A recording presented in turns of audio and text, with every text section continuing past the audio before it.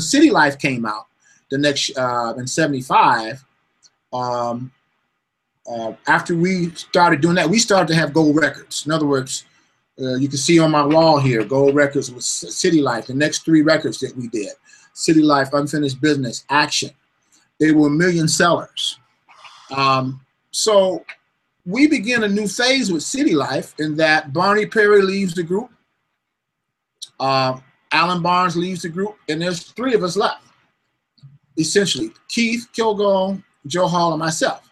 But we're the rhythm section, so we can carry on. You have bass, drums, and piano, keyboards, and we do carry on. We come to City Life marks the first time in the studio that the Mizell brothers had backed off, and Donald was going to produce him more. He was more in the producer's shoes. You know, he had got his chops kind of together. On the first 2 records, we had the Mizell brothers with us. Even though the Mizell brothers would come in and do a few things on City Life, they didn't do as much. So City Life marked the time where now some of our songs came from band grooves, like Rock Creek Park. The story behind Rock Creek Park is that we were in Camden, New Jersey, getting ready to do a show with the Commodores, and at sound check, we start this groove, and this groove hits, and we tape it. We're having fun. We're just grooving, right? And it's everything that it is on the record.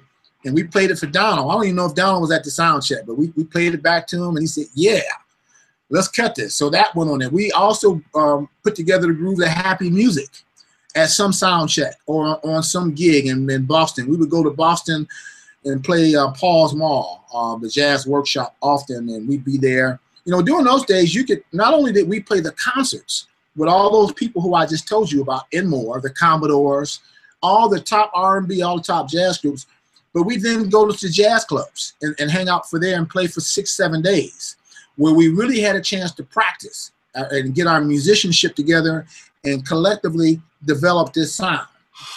So I want to say with City Life, not only is Donald producing more, we are taking more control of our sound. I think City Life really represents the new Blackbyrds, or the arrived Blackbyrds. We had arrived not only commercially what was going to happen, which we had no idea was going to happen, but we had arrived with our sound. Everything had gelled together. All these years of practicing and playing together, we kind of lived, ate, slept music, dated chicks together. We did everything together, really. And so, you know, Keith, I know Keith Kilgore out of the group. I had a bond with everybody. Keith and I had really had a strong bond, and you know, it really put our music together, and we had this strong chemistry that went from out of the studio to in the studio as well.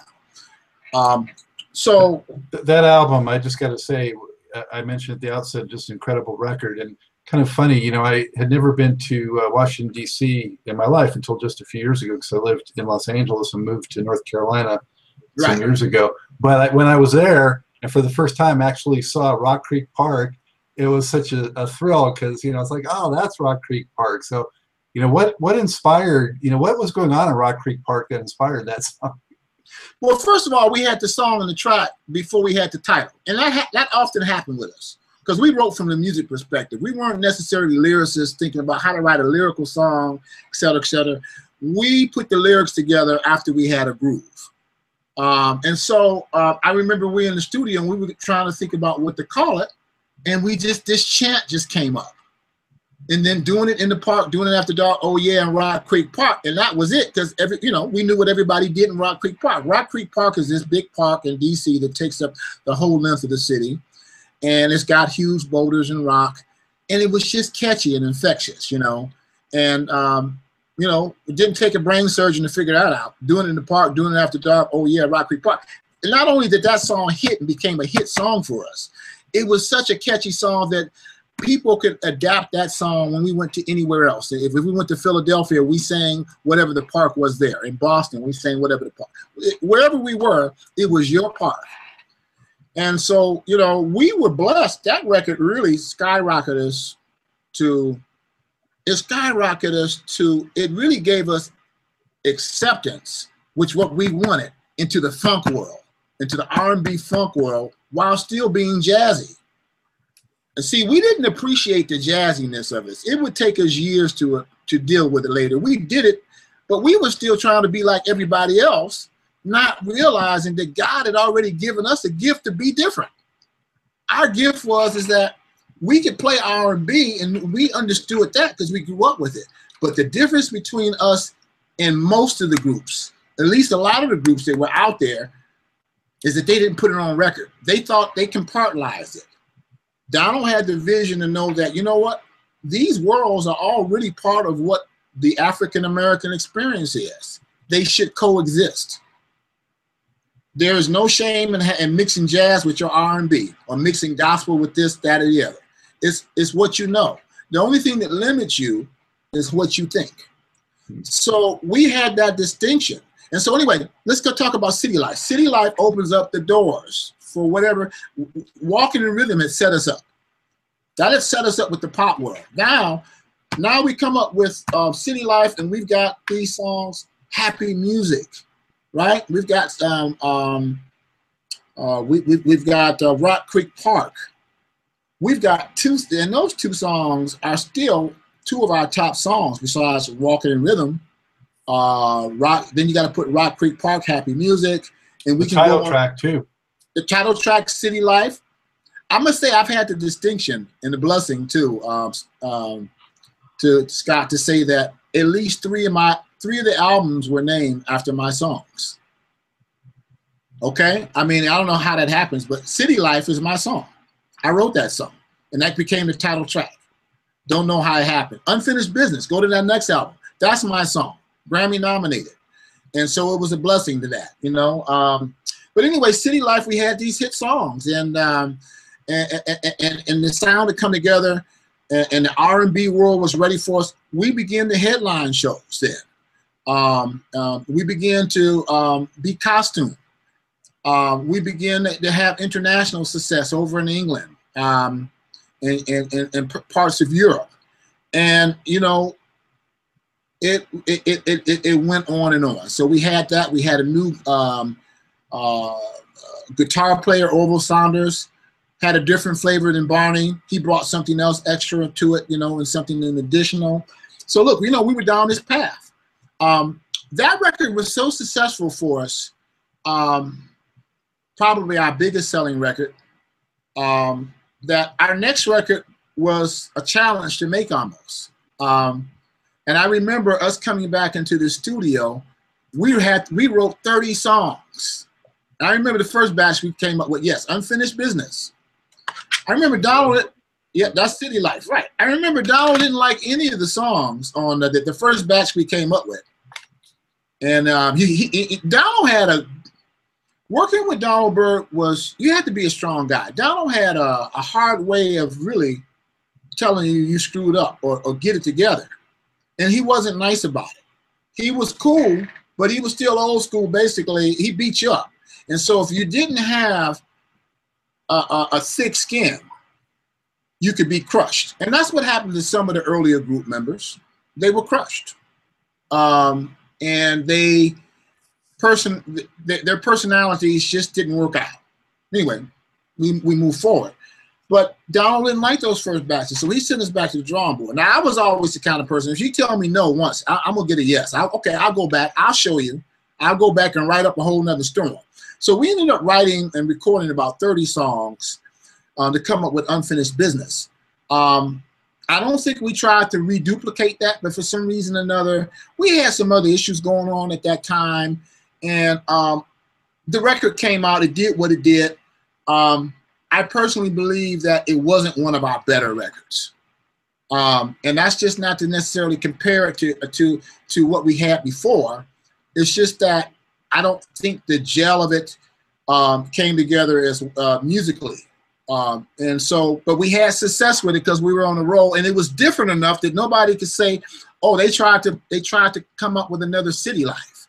And so, blessings as it is, we cut it, and we continued our climb to success. And then also, before we did City Life, we also did the soundtrack to Cornbread, Earl and Me, which also got us up a notch because now we're into the movie theaters as the soundtrack on our second album. After our second album, and that was a nice boost to be up and Donald essentially composed the soundtrack and got an arrangement to work with it. We had some songs. We did play on all the songs though, and we had success with that. So now comes our next album would be oh, and by the way, as I mentioned with City Life, by the time City Life comes up, we had kind of realized a point now that we can compete with the funksters out there.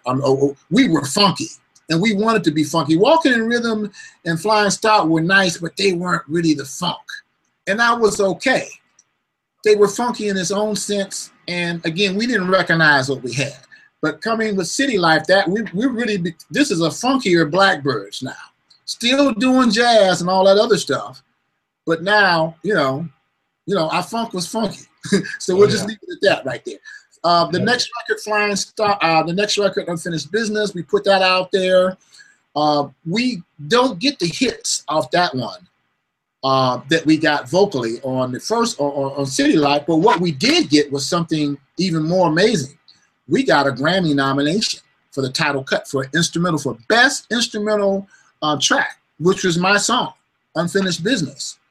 And so that was success. That was the sweet smell of success.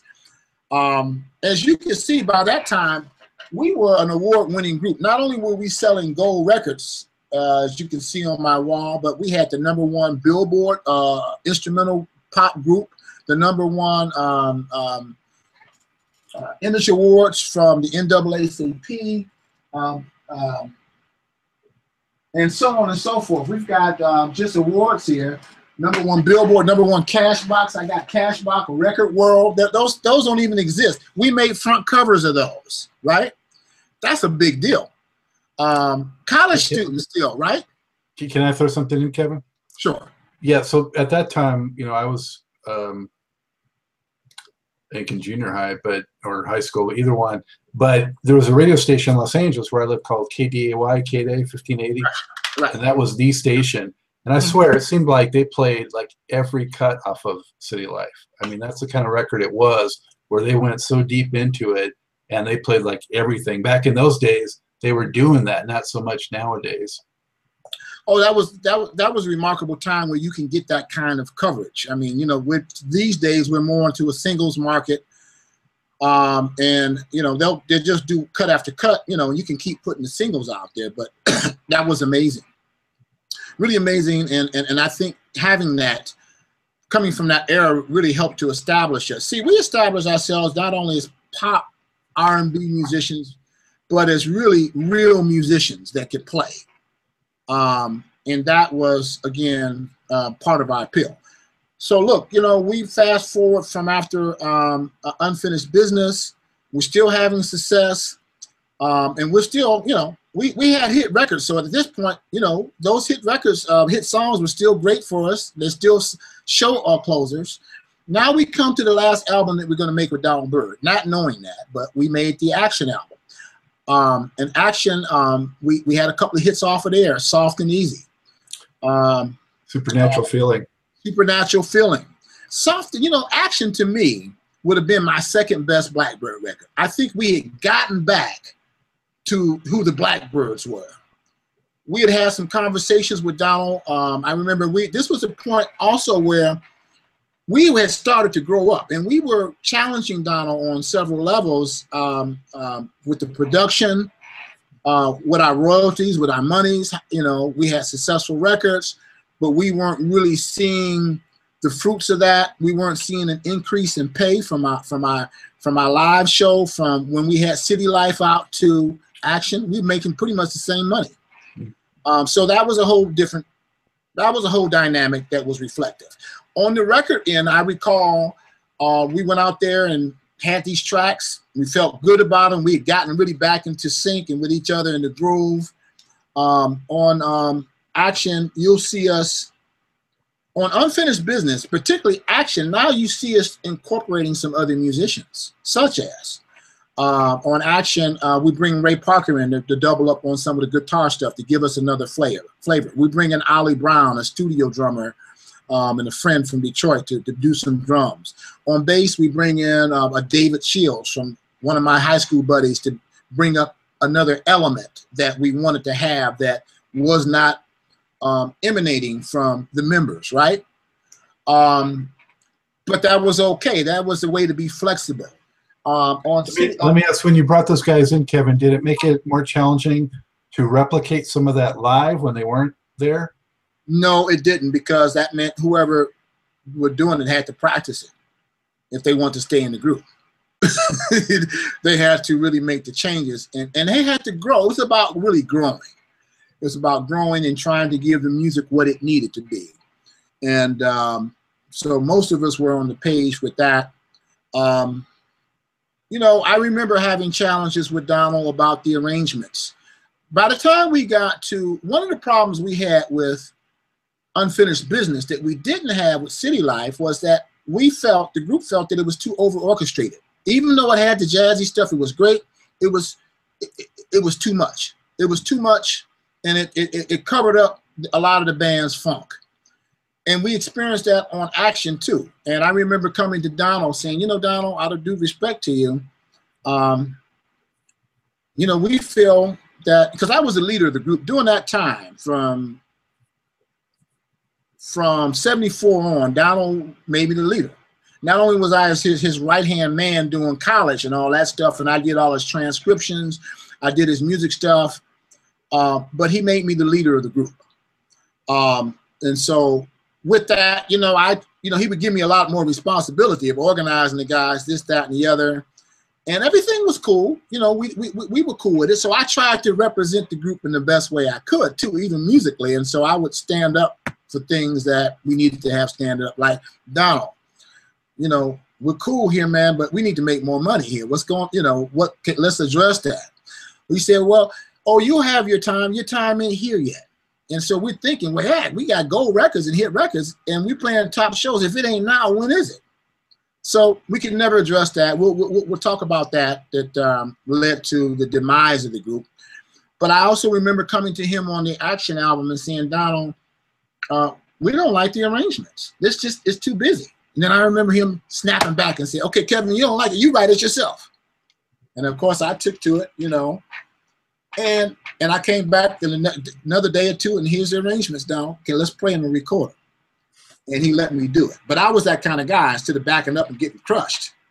I like to take the challenge. There were a few of us in the group who were cool with taking the challenge of tough love, so to speak. And it was tough love. He wanted us to be the best, and I get it. Look, Donald Byrd had played with the top musicians. I mean, we have the opportunity. We have the legacy that other groups don't have, and that he played with a John Coltrane, or he played with the top musicians, Sonny Rollins, all that great legacy, you know, coming forth. And he's just trying to pour that into us. So that was cool.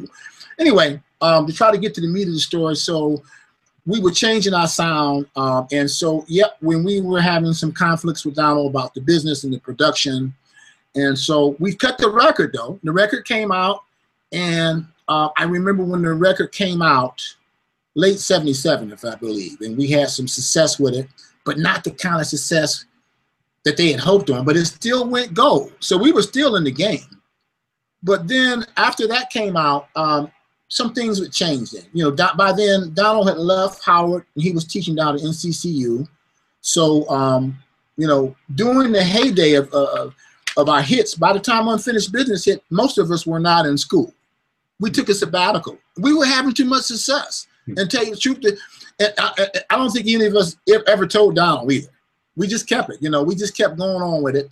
And some of us didn't finish, and others did. Now, here's my story.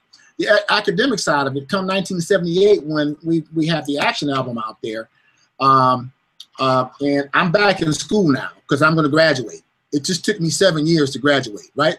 Sounds but like I made it. Yeah, you know, I mean, I just had to, you know, there was sometimes I wasn't in schools, or I had to drop out because I was so far behind.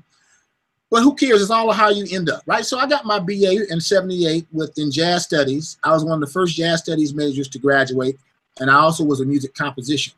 Keith Kilgo, drummer of the group, who's the current leader of the group, would go back and get his degree as well. Now he's a doctor of music, right? But come 78 was the change of wind, the winds of change had come upon us. Kevin, before you jump into that and we move away from it, I just have to pay respect to Supernatural Feeling. That was one of my favorites, and that track just blew up. I mean, the bass and the synthesizer fills you had on it, right? Tremendous. Well, you know what made that so funky is that we got another bass player too. We got that's the track that David Shields is on, and he's playing all that funky thump Graham Central stuff that we weren't getting on our own records. That's one of the changes we made, but that is a funky cut, you know. And we had Ernie Watts playing on there. By that record, we weren't singing as much on the records. We weren't. We had studio musicians. Things were starting to kind of decay with Donald and the group. You know, the relationship, it was switching. You know, Donald it's kind of like he had his stuff, but we didn't have our stuff. And in truth, Donald wasn't really connecting with us. You know, he was kind of like, you know, he had his planes, he had his art collection, and he had the success, but that wasn't being funneled down to us. And so we'll talk about how that led to us going to court. Who is the female on Soft and Easy? The Soft and Easy female was she was the secretary at the recording studio, the Sound Factory. And the guy doing all the talking was a guy named Ollie Brown, a drummer, and he was a friend of mine, and went on to produce a lot of records. So all that stuff was put on in Soft and Easy, and look, we had a hit record off that. Again, I think that was one of our best records, playing wise. You know, Looking Ahead, Dreaming of You. I mean, we had come back with the Blackbird sounds of the late '70s. We were right in there. Mm-hmm. And then the Winds of Change came, and we confronted we would confront Donald Byrd with our issues that we had. We had grown up. We're 23, 24 by then, had success, and we wanted some change. And Donald wasn't having that. I remember going out to California. I remember we drove across California. In fact, this should be in a book, right? But I remember us getting in our cars, the four of us, Orville, Joe, myself, and Keith. We drove across the country literally with no money at this time because we hadn't gotten any royalties. And we walked out and we came to where Donald was staying, and we wanted to confront him in person because we wanted to do an audit because we just couldn't believe the numbers. We said, look, well, if we got gold records and, you know, when we have this, that, and the other, where's the money? You know, it's a typical story. And so he wouldn't answer the accountants. So we said, we're going to go out there. So we did a surprise visit, right? We did a surprise visit, and at 7 o'clock in the morning, we arrived at Donald Byrd's apartment where he lives, or house. And I remember this like it was yesterday. And we turn on the intercom, and we're not going to say, hey, it's Kevin, Keith, Joe, and Orville. Donald, hey, how are you? It's Kevin, Keith, Joe, and Orville. And nothing. We know they were there. And we knew he was there with the person he stayed with. Nothing. So we said, God, we're mad as hell.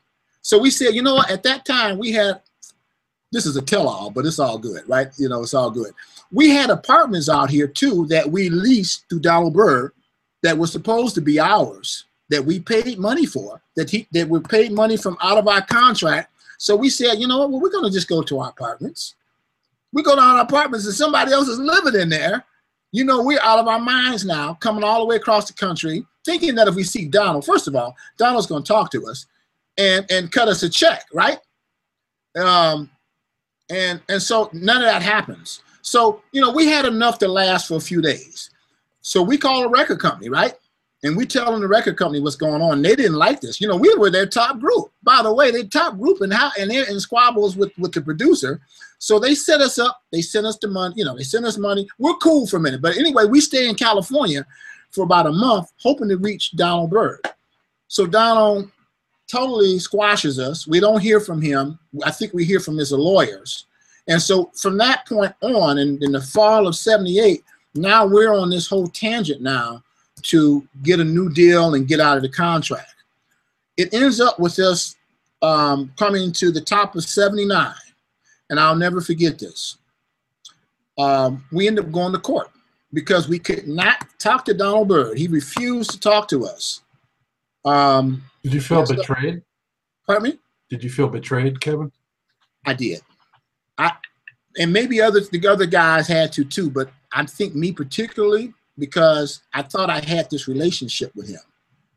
And that we had talked so much outside of the group, not that we were trying to be secret or he was favoring me. We just had a relationship. You know how it is, you just have it. I remember there were several times that I tried to reach out outside of the group to Donald. You know, before we were going to court. I knew we were going to court. We had our management. We were all talking. We knew it was happening. But I said to myself, it couldn't be coming to this. I remember reaching out to him, calling him, nothing. Leaving him message saying, hey, Donald, you know, what's going on? Hey, let's talk. I'm sure I'm sure we didn't come this far for that. I was more emotional than I am now, but absolutely. So I remember going to court, and in the court, the name of the court case was Kevin Tony et al. My name was in the court case. Kevin Tony et al. Versus Donald Byrd. We went there to sue for 3 things. 1, to get the name. 2, to get out of the production contract, and 3, to get out of our publishing contract and get our songs. So here's what the case was, and here's to show you how legal stuff works, and everybody listening out there, learn this lesson. We were able to get out of production contracts. We got out of that. We had to stay in the publishing agreement for the length of it, because when you sign publishing, you sign publishing. By the way, don't ever sign your publishing. Publishing is sacred, but he owned the publishing. On all those hit songs that we recorded, that's in the Donald Byrd estate. In terms of the use of the name, we also sued to get the name, claiming that we were the Blackbyrds. We had created the name. We're the ones associated with it. Well, guess how that turned out? It turned out that 2 months before we went to court, Donald Byrd, we found out that he had copyright, got a trademark on the name. So guess what? All this time, if any of us had any wits or any business sense back then, we could have owned the name. But none of us, not even Donald, had the name Blackbyrd trademarked till 2 months before court. And so anyway, what we ended up happening was that we got use of the name, right? You had use of the name, but you had to pay a percentage of it. So, you know, already that was kind of a negative twist on it. And so, you know, we come out of the court thing, still never saw Donald. That was it, really. That was it. Donald was in his thing. And, you know, the winds have changed, and it's time to move on. It's time to move on. So then we go to set up to record our next record. But however, when we come to this point, I kind of knew at that point, I had graduated from a college, Howard, and I had more on my mind than just being on the Blackbyrds. I wanted to make the records and make the transition, but I also wanted to set myself up so that I can begin a solo career. So we had our new deal going in with Fantasy is that we would record our record, and I could do 2 records with them, firm or leave if something happened. And so I cut the first record with them, get ready to cut the second record with them. I have some differences with the Blackbyrds that were irreconcilable, and I leave the group. I left the group, and I cut my first solo record, Special K. That last album was called Better Days. Yes, by the way, the last Blackbyrd record was called Better Days. Now that was kind of ironic titling, was it not? It was, considering that, well, yeah, it was Better Days in that we were out of the Donald Byrd thing, and now we were into a new thing. But in a sense, it was ironic because some of the issues that, well, how can you say it? You never know the people you deal with till you have to deal with them in real life, close situations. And so after leaving Donald Byrd, I think everybody got to really know who everybody was. If you follow what I'm saying, what you thought, how you really thought about business, this, that, and the other. And this is not to knock anybody. It's just to say that we had difference of opinion about how things were going to run in the music, this, that, and the other. And so it was supposed to be Better Days. But really after that, the group didn't do much. When I left the group, I did a record. I think they went in the studio, cut another record that was never released. And I got to ask you, on Better Days, though, George Duke came in. and Oh produced. yeah, let's talk about that. George Duke came in Yeah. and produced it. I mean, that was a treat. I mean, for me as a keyboard player, George was one of my one of my heroes. That's what I figured. For me to be next to him, of course, he respected us too. But I respected George as one of the keyboard icons and icons of modern keyboard popular music. I mean, he's in the top 5 on my list of all times, and may he rest in peace still. But you know, really my head wasn't there. I remember doing it. You know, I cut the record. We had another keyboard player on there. So look, we had some records that you know, and essentially why I made that record, I was really in transition. I was out on the road, and I was really making records with Bill Summers and Summer's Heat, and got a hit off of that record. I wrote his hit song called "Call It What You Want," which was a top 10 R&B song, and got on the pop chart. So I was touring with Bill, and just kind of like, you know, we just come to, you know, it was a transition time. I made the record, then I came doing this, and then I want to do this, that, and the other. So was that transition purely business based, or was there any of it based on how music and things were changing too? Because at that time it was like the end of disco and going to the, you know, kind of synthetic pop of the 80s. Did that play a role at all too, or was it just all the business? No, well, it was business, and I think just musical direction. I think at that time, none of us, I remember I kind of didn't want to have the reins of it, you know, after that point. And I kind of gave, and I gave the reins really to Keith, and I just showed up. I just showed up to make the records and to collect the paychecks. But my heart and leadership, all that wasn't really there. I wanted to do some different things. Look, you know, being in a group for a number of years, when you commit to that, you know, there's a certain commitment of time and that you put to it. And, you know, I knew that I wanted to do other musical things. I wanted to do more than just play with the Blackbirds. And I knew for me that was a great, man, I could never buy that experience. Scott, if you ask me if I can go back in time and do it again at age 18, 19, what would I do? I would only pray and say, God, give me that again. Give me something like that. I couldn't buy that experience. I mean, and what I learned business-wise, musically-wise, a lot of what I do now is founded in that, and a lot of what I don't do, of how I learned, you know, a lot of what I don't do. So the lessons I learned where I was burned or where there was bad business and things didn't work out the way they should, I promised myself I wouldn't do that. I wouldn't treat, you know, people this, that, the other. It was a learning experience. Fortunately for us, okay, so to answer that question, yes, it was also musical things. Yes, disco and all that stuff was changing, but you know, and I think we saw that, but I still think for the most part, we were still musician based. So we were gonna still cut records, still live, even if it was with a drum machine. We were musicians that were gonna cut records where we played on them. So that didn't really play into that too much at that point, even though we knew the technology was coming along. It was just time for me. I was at the end of that season, and it was another season in front of me. I'd also just gotten married, and so my thoughts about doing things were a little different. Again, I wanted to play different types of music too. I want to have different experience. I want to play with different people. Before we go on and talk about your solo works, I just had to ask you, you know, at the height of the Blackbirds chemistry, you know, when you guys were really gelling together, could you just describe what that was like spiritually as well as musically, and just what that experience was like? Well, the experience was just like we were brothers. I mean, we were just close brothers. We did everything together. We listened to the same music. We hung out afterwards. We go to the parties.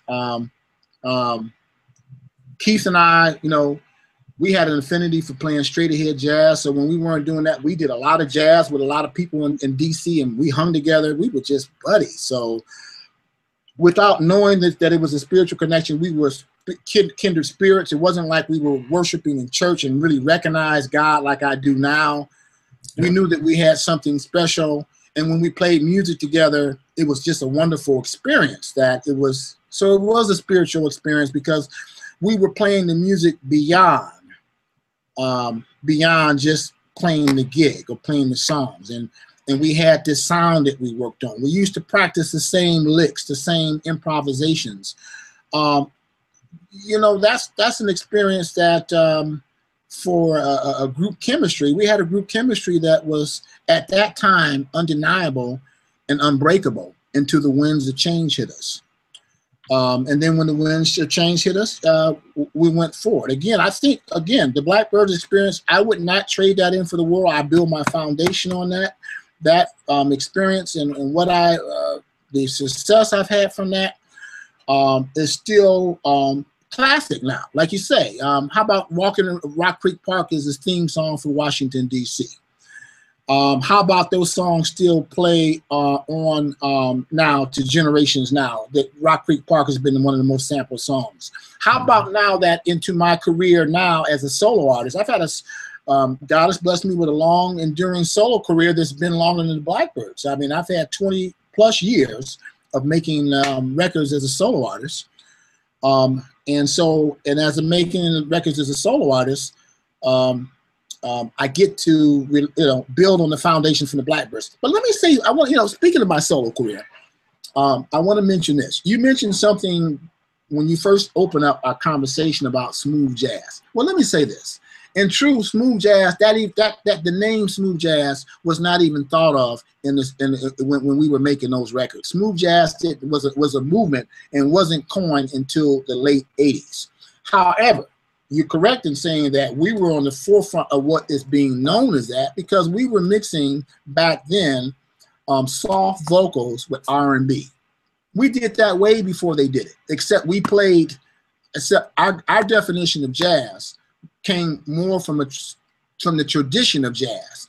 What smooth jazz is, for a lot of it, a lot of smooth jazz, not all of it, but here's where you can cut the chase, or you can cut the difference between the men and the boys. There's a certain percentage of jazz, smooth jazz, that is based solely on R&B and no jazz improvisation. They're just riffing, but they don't really play the history of jazz improvisation. To me, you cannot have jazz in this purest song, or even in this commercial sense, without talking and playing the language of jazz, chord changes, or being outside and having chords that are jazz favorite chords. Let me mention this, if I may. It's happened throughout history. People may have called the Blackbyrds a Downbird sellout, but that's a bunch of horse stuff from critics who don't have the story right. Because in truth, Duke Ellington did the same thing in the 30s when he had his music out. Except Duke Ellington played his jazz over a dance rhythm called swing. At that time, swing was a dance. Guess what Charlie Parker did in the 40s? He played his jazz over a rhythm called bebop, which was a dance. We go into the 60s and the 50s, the same thing. 60s is a little more different, cool jazz. But by the time we get to the 60s with jazz and commercial music, because I want to bring a point out between commercial music and jazz, you get boogaloo music, and you get music that people were having success, like Lee Morgan with the Gigolo or Horace Silvers, and they were playing jazz over popular rhythms of the day. Come to the 70s, you get Donald Byrd, right, and Herbie Hancock, who are playing jazz records over the rhythms of the day that are funk, right? And then you come to the 70s, you also have jazz fusion, but the ones that were having success over the crossover market played jazz over commercial rhythms. The same is true today with Robert Glasper or anyone that's doing that. And when smooth jazz came, smooth jazz is a watered down term for really instrumental R&B music, in a sense. And so anyway, that's my take on that. I want to be on the record for that. But there I'm glad you spelled that out, because I mean, I've always been a fan of R&B jazz and funk jazz and real jazz, but I think there has been a certain connotation with the smooth jazz terminology in that whole radio format of that format I'm talking about. Yeah, sure. It's called smooth jazz radio. I mean, and at one time that was huge. And let me say this: I've had huge success on it. I've got a couple of songs that are standards in that area. Quiet Storm is what I was thinking. Yes, Quiet Storms. But in truth, And that's a whole nother conversation, because I know you're talking about funk and stuff, and you know what's interesting about smooth jazz. And I'll say this because this should be said. You know, it's funny. There were record companies out there at the height of that wanted. It was interesting. As a black artist, you couldn't be too funky. How about that? That's what I want to say. As a black artist, during the height of smooth jazz, when I was making my records for Shanachie, as a matter of fact, it was kind of like, hey, I would make half of the records for myself and half of the record was theirs. But there were some times when they couldn't figure out how to market you if you were too black. How can you be too black doing your own music? But on the other hand, and I'm not saying this is a racist statement, but I'm just showing how things are and how people think, is okay when a white artist can be more funky than you and nobody says anything about that. Go figure that out. You know, we'll put that out there and let somebody. That's a travesty. That's one of those many musical travesties. But Kevin, so in the 70s, though, I think it was this great era of blending all those different styles with jazz. And I don't know if that's happening as much today. Why do you think it was so much more free and open back then? Because you had to be musicians back then. In today's turn of time, you have technology that can help you be a musician. Back then, you needed to know how to play. If you were going to play jazz or R&B, you had to play an instrument. So you had to have a certain proficiency. You couldn't just be a turntable guy. You just couldn't do it with samples. And that has this cause, that has this relevancy. But back then also, look, most of us came from situations where we had private lessons. I had private lessons. I went to college for music. I knew music. And a lot of people out there, and a lot of groups, a lot of artists, vocalists, they knew music. So today you have a lesser degree of that. And so the yardstick of measurement for what's good musicianship, some of the people coming up are amazed by it that don't have that background of going to a public school where you had a band or you had orchestra or you had piano lessons. So I think back then you were encouraged to, and you were also encouraged back then to strive for excellence. And I think the bar is a little different in some places now. Not to say that it's all bad and that the old stuff was good. No, there are a lot of artists out here striving for excellence.